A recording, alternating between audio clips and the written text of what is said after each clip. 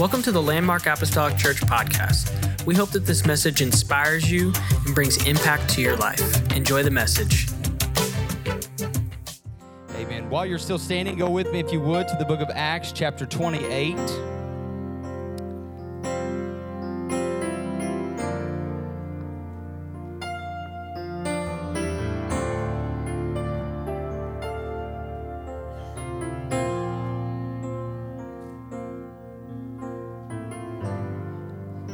Acts 28, and begin reading at verse number 1.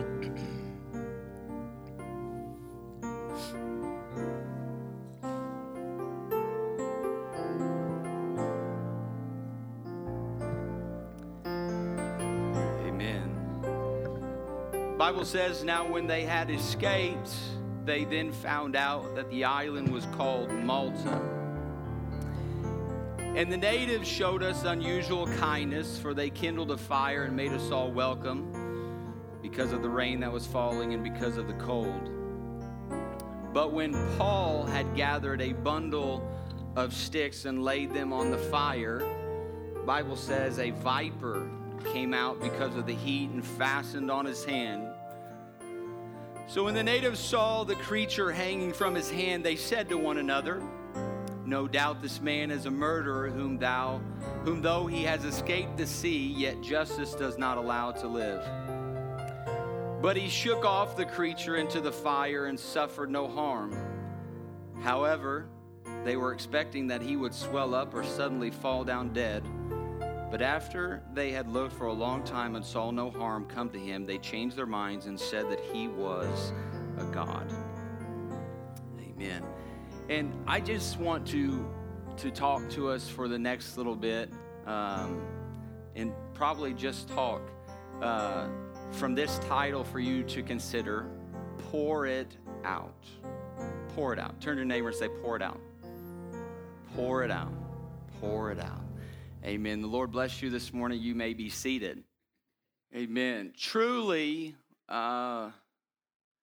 we are living in unusual times, and I feel like that I've been saying that every service, every time that we get a chance to gather together. I feel like I'm saying that a lot here lately, that and it's like, yes, we get it, Bryce. This is definitely unprecedented, and we're all running around actually looking for some precedents. Like, where is the precedents at? We need the presidents to come back. It's a bit unusual right now, but when you stop and think about it, who hasn't ever said that about the day that they lived in? And the reason for that is no one has ever been this far before. We are all collectively living in the unknown. No one has ever lived in 2021 before. No one. No one has ever been this far in human history. Now, there are definitely some similarities.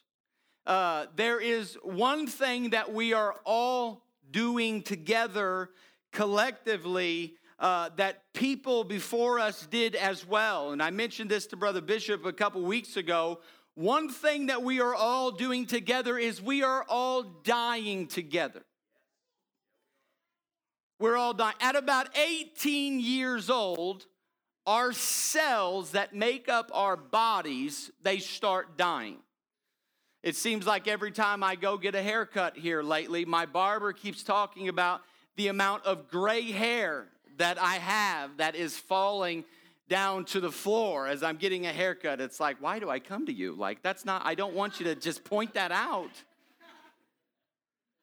I found myself in a conversation just the other day with my neighbor who was around the same age as me, and we were talking about landscaping and watering plants.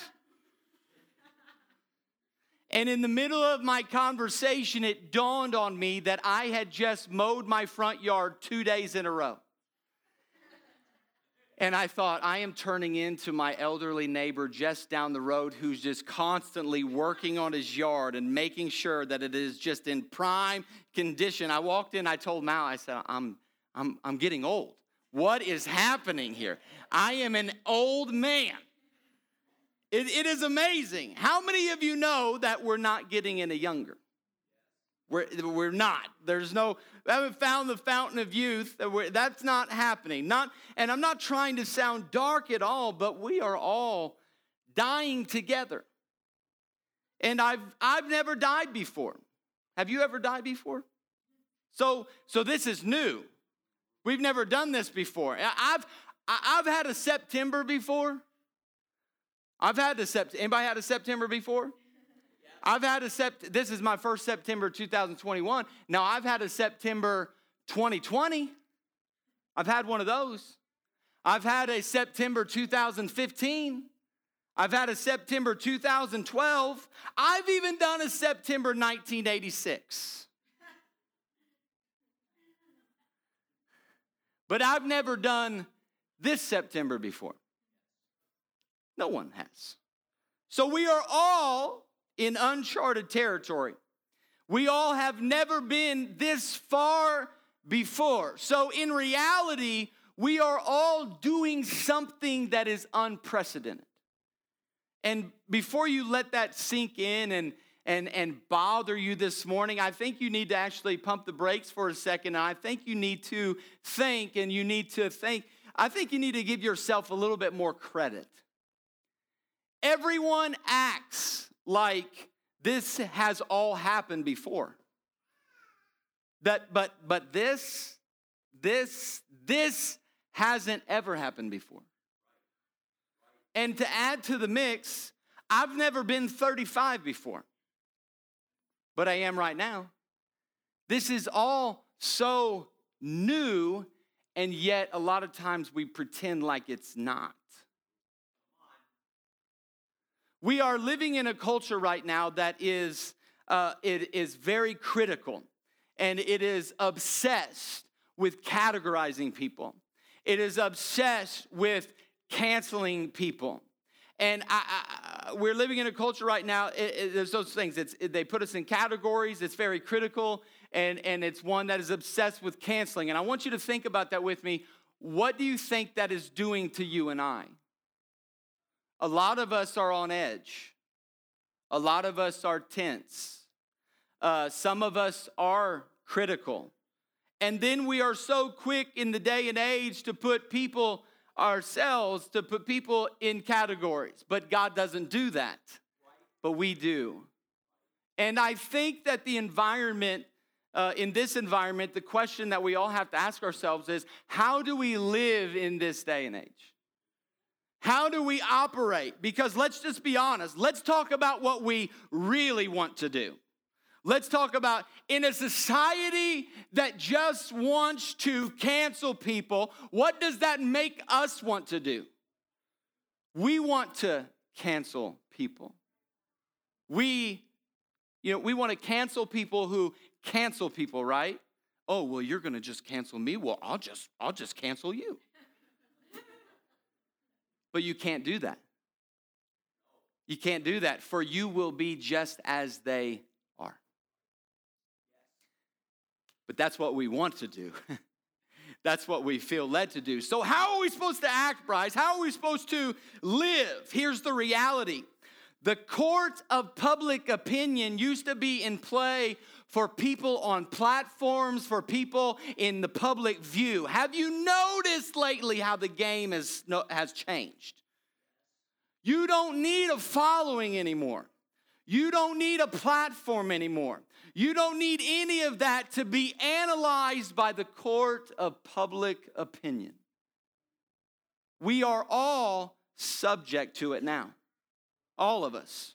You don't need any of that stuff. Here's what I can tell you. Here's what I've learned in my short time on this earth.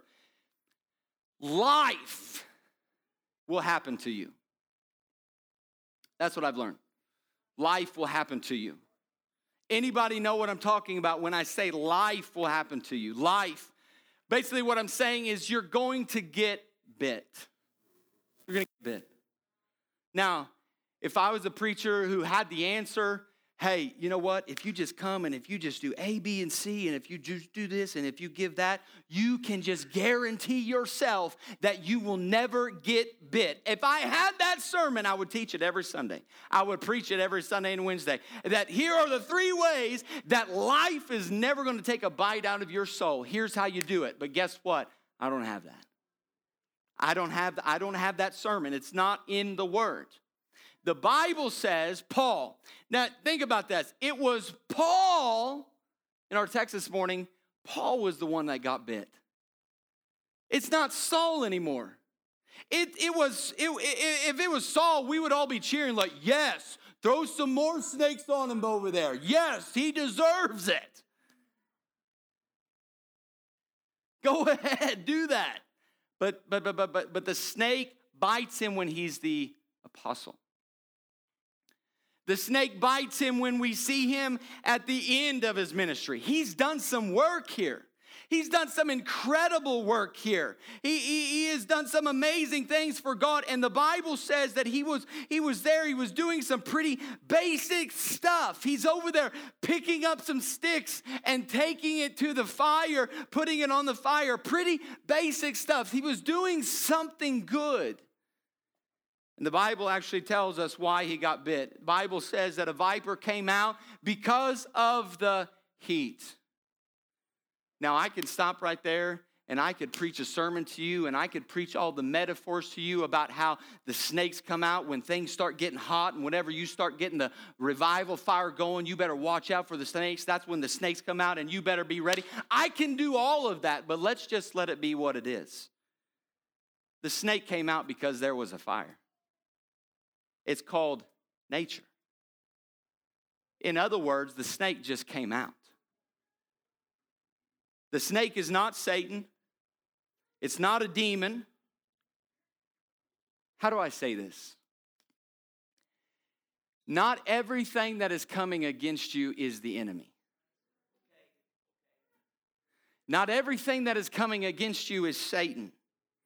Not everything that's coming, sometimes, hear me, it's just a snake that's in the woods where it was supposed to be. I think it's important for us to look at this passage and understand that life happens. If I was Paul, or if most of us was Paul, this is what you and I would do getting bit by that snake. We would hold up that snake and we would look to the heavens and we would say, God, why? Why this? Why are you allowing this to happen to me? All that I've done for you, I've preached your word, I have preached your gospel, I have served you, and I have committed my life to you, and this is what I get. Now, let me say this. I do believe that there are times, a lot of times, that we do need to be spiritually minded. We do need to be like, this is an attack of the enemy. This is a spiritual war. This is an attack. But sometimes it's just life. You were trying to back the car out of the driveway so innocently, and you didn't see your husband's vehicle, and you put a nice little dent down the side of it.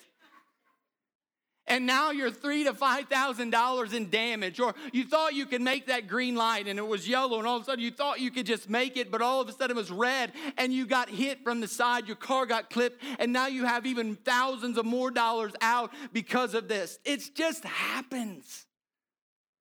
It's just life. Apparently, Paul's theology is informing him sometimes better than ours does. Because his theology isn't, God, why? What does Paul do? He just shakes it off. And everyone around Paul takes notice. The people around Paul, the Bible says that they begin to say some things.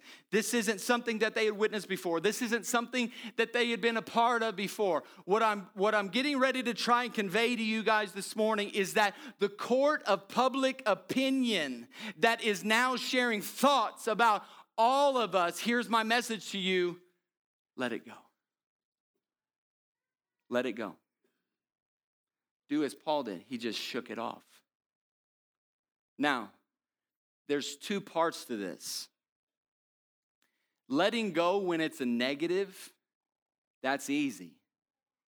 Letting go when it's the negative things in our life, but the other side isn't so convenient. The most convenient part about all of this that I'm sharing with you today is all the haters in your life. Anybody know what I'm talking about when I talk about haters in your life? All the people, all the haters in your life. That's the most convenient part. I know you know who I'm talking about. All the ones that want to come and try to explain to you, try to tell you, hey, this is the reason that you got bit, my friend. You've been doing this, and you haven't been doing this, and you haven't been doing that, and oh, you know why you got bit? Because you ain't living right. All of the I told you so people. All of the haters. Well, something must not be right in your life for you to get bit. You must be doing something wrong for all of that to happen. I'm going to tell you, you can do this and you can do that and you could do good and you can be good and still get bit. You can. It's easy to shake off those people. It's easy to let those people go. It's not if you get bit, it's when you get bit. And the question is, what are you going to do? What are you going to do when you get bit? Because when you get bit, there will be those who are going to be like, I knew it. I knew it. Let me help someone out here and just say, please do not be one of Job's friends. Please don't be one of Job's friends. There is a time to speak and there is a time to be quiet. Don't sit around explaining to so-and-so why they got bit, because here's how fickle it is. Acts 28:4. So when the natives saw that the creature hanging from his hand, they said to one another, no doubt this man is a murderer, whom though he has escaped the sea, yet justice does not allow him to live. They thought Paul was being judged. And what does he do? He throws it off. He shakes it off, and everyone stands back. One translation says that they jump to a conclusion. How many know people like that? They jump to a conclusion. Watch this, though. A few minutes later, it says that they jump to another conclusion. They saw, oh, man, he didn't swell up. He didn't die. He is God. He is a God. These people, they're all over the place. They are all over the place. And my point is, just let it go. Just let it go. Just let it go. Now, the haters, that's an easy part. It's easy to shake off the negative. It's easy to let go of the negative. But we need to learn to let it go with the praisers too.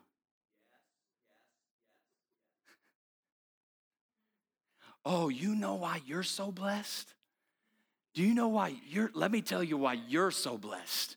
You're so blessed because you do this and you do that and you show up and you're here. And you know, a lot of times we don't really want God to relate to us based on our performance. Except when my performance is amazing. Except when I'm killing it. Then we want him to. But here's my point. You're going to land somewhere in the court of public opinion. You're not getting around that. So wherever you land, my message to you is just to let it go. Just to let it go. I love this about Paul, because nowhere in this story does Paul say to the people, no, God's not judging me. No, I'm a man of God. I'm Paul.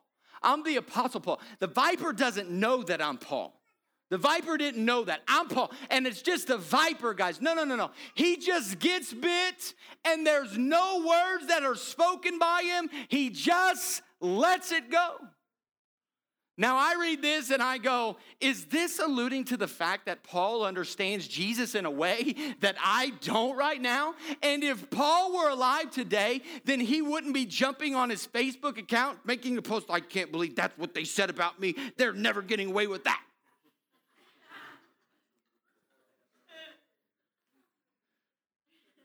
Is this okay?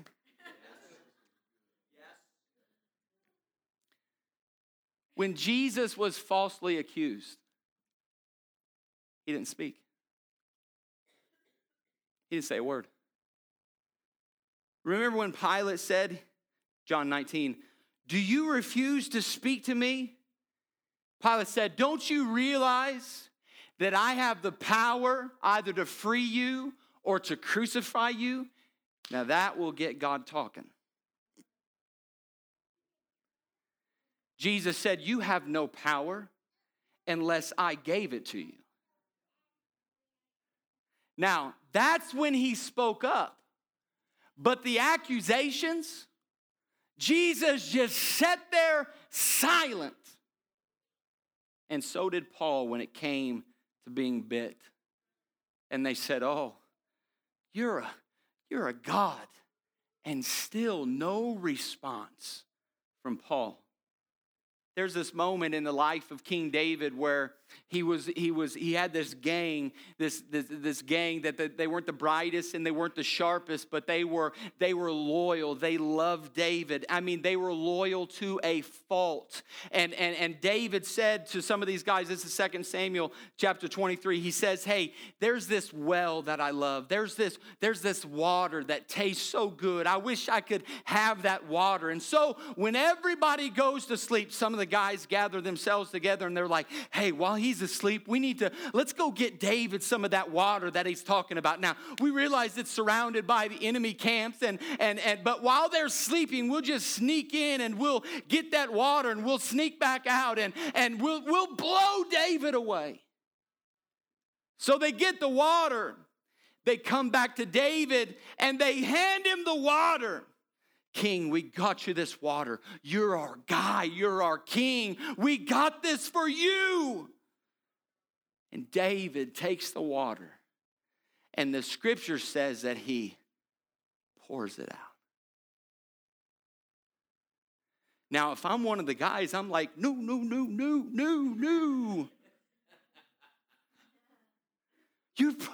You realize I risked my life for this?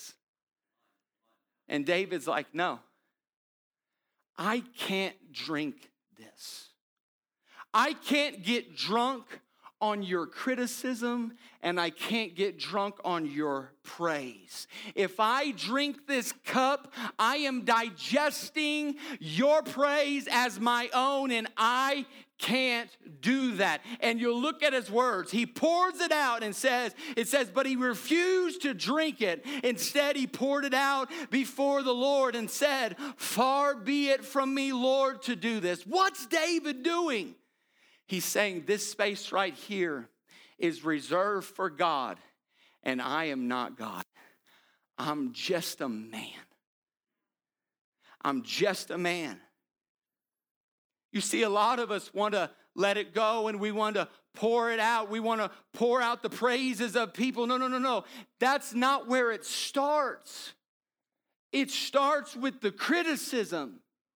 When we learn to pour it out, when we learn to pour out the criticism, that sets in motion a practice that helps us shake off the praise when it comes. It's rarely the other way around.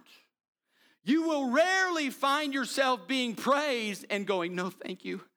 No, thank you. No, thank you. You rarely find yourself doing that. And then you get criticized and you go, I know what this is. I'm going to pour this out. I'm going to let this go. That rarely happens. Criticism prepares you for praise. Because you're like, no. And then here comes the praise. And hear me, between the two, I wish I could say that we took the praise in more, but our nature is that we take in the criticism a little bit more. But the message to us today is pour it out. Pour it out. Do not digest it. Do not do not dwell on it. Whatever it is. It is tiring hearing about everyone's talk of the haters. We all have them. Congratulations, you're one of us. But that's not your nourishment. That's not our nourishment. We are just human beings. So pour it out. Pour it out. And I'm talking about both because they work together. That's why we need to pour them both out. Praise and the criticism. Praise and the criticism. And if you don't receive either one, guess what? That will enable you to be the person that God designed you to be. That will enable you to be who you truly are. Listen to the words of Paul. I am who I am by the grace of God. Not by the criticism, not by the praisers. I am who I am by the grace of God. Paul says, I labored more abundantly than you all, yet not I, but the grace of God through me. Paul's message in the praise and the criticism was the same. You know what that message was? It's him. It's him. It's always him. It's always been him. So he's saying, I relinquish the criticism and I let go of the praise. I just pour it out. I pour it out. Hey, you're just human. You're human. All of us. So pinch yourself on your arm right now. Do it. Pinch yourself on the arm. I'm not going any further until you pinch yourself on the arm. Yeah. Hurts, right? We're flesh. We're human. All of us in this room. Here's what I know about being human. You're dependent. You're damaged. But you're also destined. Praise God. Every human is dependent. We are all dependent. You don't believe me? Let me ask you. Who set their own birthday in here? Anyone? No, you didn't, did you? Who chose who their parents were? Anyone? No. You are completely dependent.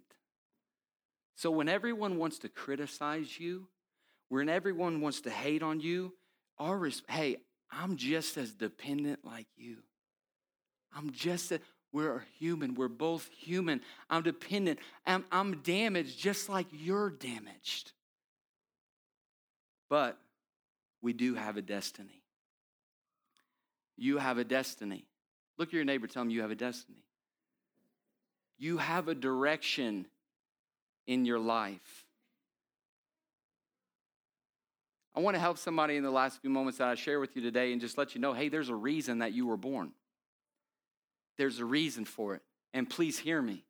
It is not necessarily what you get money for. It is not necessarily where your income comes from for the reason God made you. It's the way that you see the world. It's the way that you speak to a friend. It's you being you, and you matter, and you're important. I've always told the youth group this when I was youth pastoring. You be you because no one else can be you. You're important. You're valuable. You're human. I get it. You're dependent and you're damaged, but you also have a destiny. You have a calling. You have a plan for your life. And if I've learned anything about this life, is that the people, when you get bit by life, the people who jump to conclusions, they will never help you in your destiny. They will never help you in your destiny. everyone around you that jumps to conclusions. Now, I believe that God will take those that don't help you, and I think he'll just kind of move them over and allow them to help somebody else, to allow them to flourish in somebody else's life. So don't get it twisted that if you change friends or allow some distance between you and another, that you are giving up on somebody. Don't get that mixed up. Because people who jump to conclusions and want to explain it away, they'll never be able to help you in your calling. They'll never be able to help you in your destiny. God is their keeper. And the same God who loves you, loves them, and will put them in an environment where they can flourish. But for you, you have a direction. You have a distinction. You have a gift. You have a calling. You have a purpose. There's something that is amazing about you. And you know what will keep you from being your amazing self? Not pouring it out. That's going to keep you from being you. The court of public opinion, it's never going to go away. Not in our lifetime. This court of public opinion is never going away. There are some people that believe, maybe it will get better. And it's like, we were just having this conversation yesterday. I don't know if technology is going to make people better. And I'm not trying to be negative Nancy over here. Sorry if anybody's named Nancy, but that's just what I think. I don't think that, tech has taken a turn. Tech has taken a turn for the good. Now, I think that God uses technology. I think he already has, and I think he will. But there are a lot of really hurtful things that happen to human beings via technology. And one of them is we are starting to believe people that we don't even know.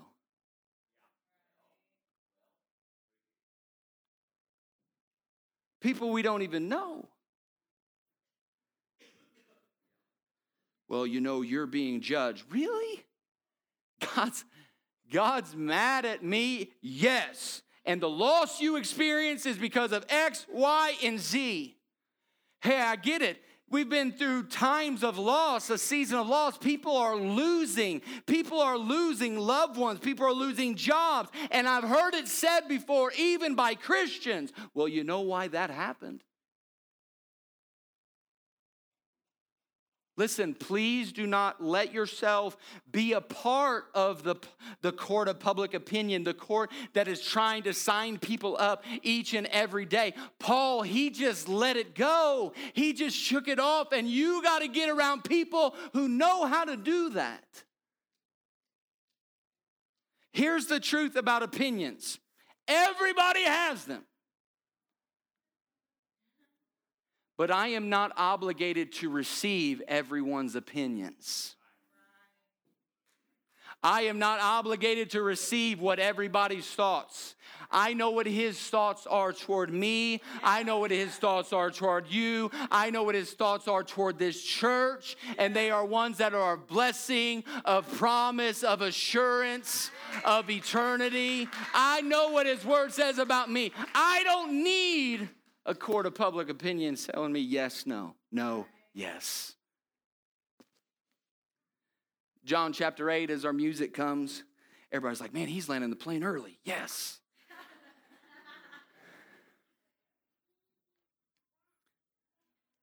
John chapter 8, there's a story of a woman who is she's actually been discovered in the act of adultery. Now, the emphasis of the scripture is on the woman because that was the order of the day. This woman was to be stoned and killed, and there's no mention of the man. The injustice is horrific. So these men, they think they're going to stump Jesus, and they say, Jesus, this woman right here, We caught her in the very act. What will you say? Jesus is writing in the dirt. I've always wondered what he was writing in the dirt. He's writing in the dirt, and he gets up and he says, well, whoever doesn't struggle with sin themselves or have any sin at all, please feel free to assume the position of judge. Because there's only one criteria of being the judge. You cannot judge what you yourself struggle with. Jesus wasn't saying they can't judge. No. He's saying you can be judged. Anyone? Looks at them all. Anyone? You could do it. And at least these arrogant men had enough sense to be like, yeah, you got me there. So they drop the rocks and they go away, and Jesus is in the dirt. And he says to the woman, where are your accusers? Where's the court of public opinion for you? Where did they go? She looks up and she says, there's no one, Lord. He says, I don't condemn you either. Don't get caught up in the court of public opinion. It seems that there are many that are here right now, caught up in the what so-and-so said, what so-and-so posted, what they tweeted. Has what somebody said about you, I'm asking you, has what somebody said about you kept you up at night? Kept you wandering through the day? Can I tell you from this story, Jesus can clear the air? In a moment, he can clear the air. This is what he said. She says, no one, Lord. And he says, I don't condemn you either. Church, stop drinking it in. Pour it out. Pour it out. The praise, the criticism, the hate, the justice, the injustice, pour it out. He says, where did everybody go? They're gone. And here's the good news. Watch what he says. Go. Go. Go. Probably the most operative word in the Bible. Go. Which means get up. Dust yourself off. Get up. Pour it out. Let it go. Jesus is saying, hey, this mistake doesn't define you, and I won't let it define you. The success isn't going to define you, and he's not going to let it define you. Pour it out. Pour it out. They say the saddest person in the United States of America is former presidents. Former presidents. Because the former presidents know, they believe that the person that comes in right after them will never reach the height of power, will never reach the height of the success that they once were. I would like to disagree with that and tell you that the offices of this land, they do not dictate the value of an individual human being.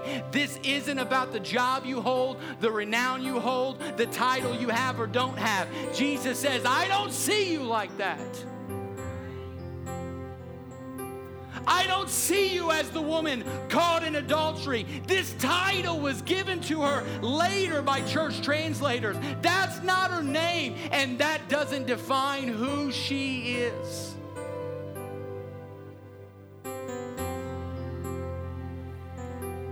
But it's not just your defeats. It's also your accomplishments. They don't make you. They don't say who you are. So pour it out. Pour it out. Far be it from me, Lord. Pour it out. Pour it out. Jesus says go. Who says go to a woman with a sin problem? Who says go to a woman caught up in adultery? Jesus, stop saying go. You need to start hollering stay.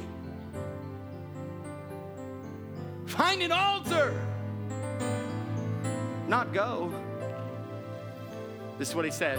Go and sin no more. Now, I don't have time to jump into this morning, but Jesus was pointing to the cross that had not yet happened yet. He was pointing to a time, because as of right now, this wasn't possible. Go and sin no more? Let me give you a little Bible study if you stand with me this morning.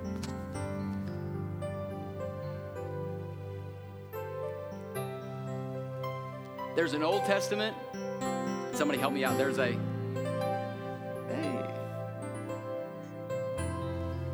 The Old Testament primarily is dealing with the law of Moses, the 10 Commandments. It's a little bit more complicated than that, but scholars agree that there are 613 laws in the Old Testament. If you've ever seen Orthodox Jews or been around Orthodox Jews, they have this blue and white prayer shawl. It's got these tassels on each corner. But it's not just random ornamentation. These tassels are made from 613 threads, one for every law in the Old Testament. Now, what was the purpose of the law?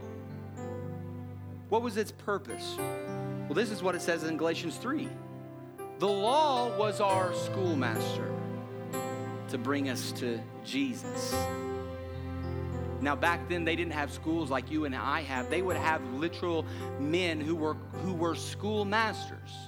And what they would do is they would go into a town and they would gather the group of children and they would say, hey, we're going to have school down by the river. We're going to have school over in this part of town. We're going to go down by the lake today. That's where we'll have school. His job was to get everybody to the place where the lesson was going to be taught.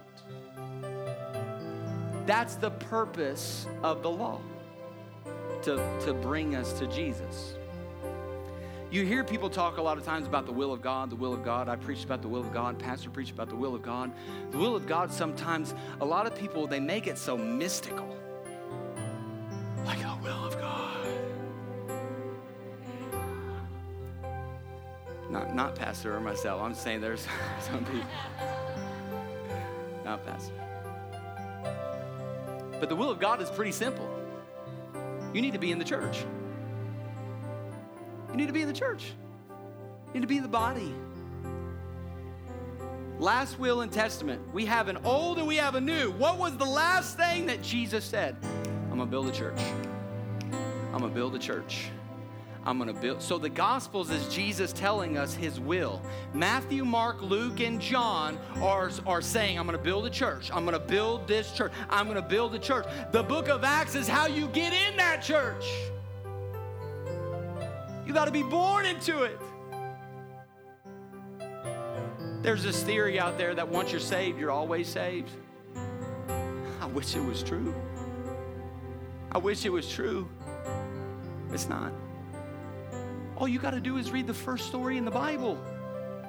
You got to turn to the first story about they're in the garden, they get booted out. That doesn't sound like unconditional, eternal security to me. It sounds like conditional. You do what I say and I'll let you stay. Jesus says, he that endures to the end shall be saved. A lot of people start. You got to finish. You got to finish strong. You can't just start this thing. What I want you to understand, when you deal with 613 rules, these people were told exactly what to do. And even though they knew exactly what to do, what was being asked of them, they knew exactly what it was. They had trouble doing it. Because that's the purpose of the law. The law requires righteousness, but it can't produce it. So here's my question. How could Jesus ask a woman to go and sin no more without the Holy Ghost? Go and sin no more. Wait a minute. You haven't died yet. You haven't been buried yet. You haven't resurrected yet. You haven't been glorified yet. The Holy Ghost hasn't been poured out yet.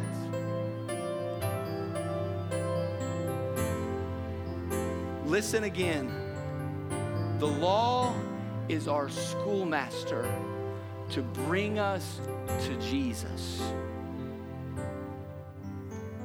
Isn't that who she's in front of in that moment?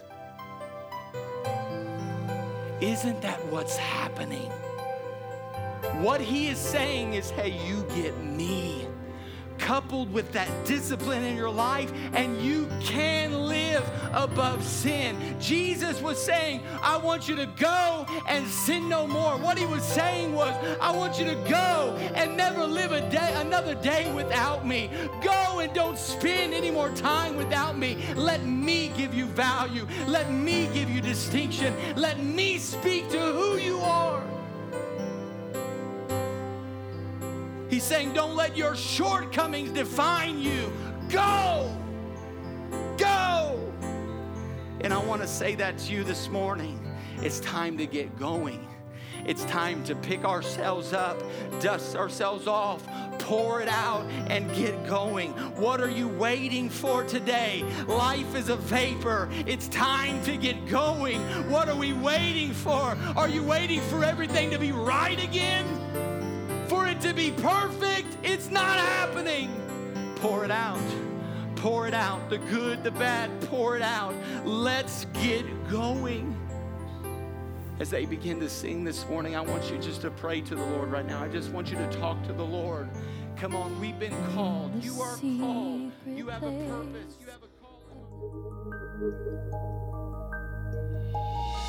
Thank you for listening. Special thanks to those that give generously to this ministry. If you would like more information, please visit our website at landmarkapostolicchurch.net. But have a great day and God bless.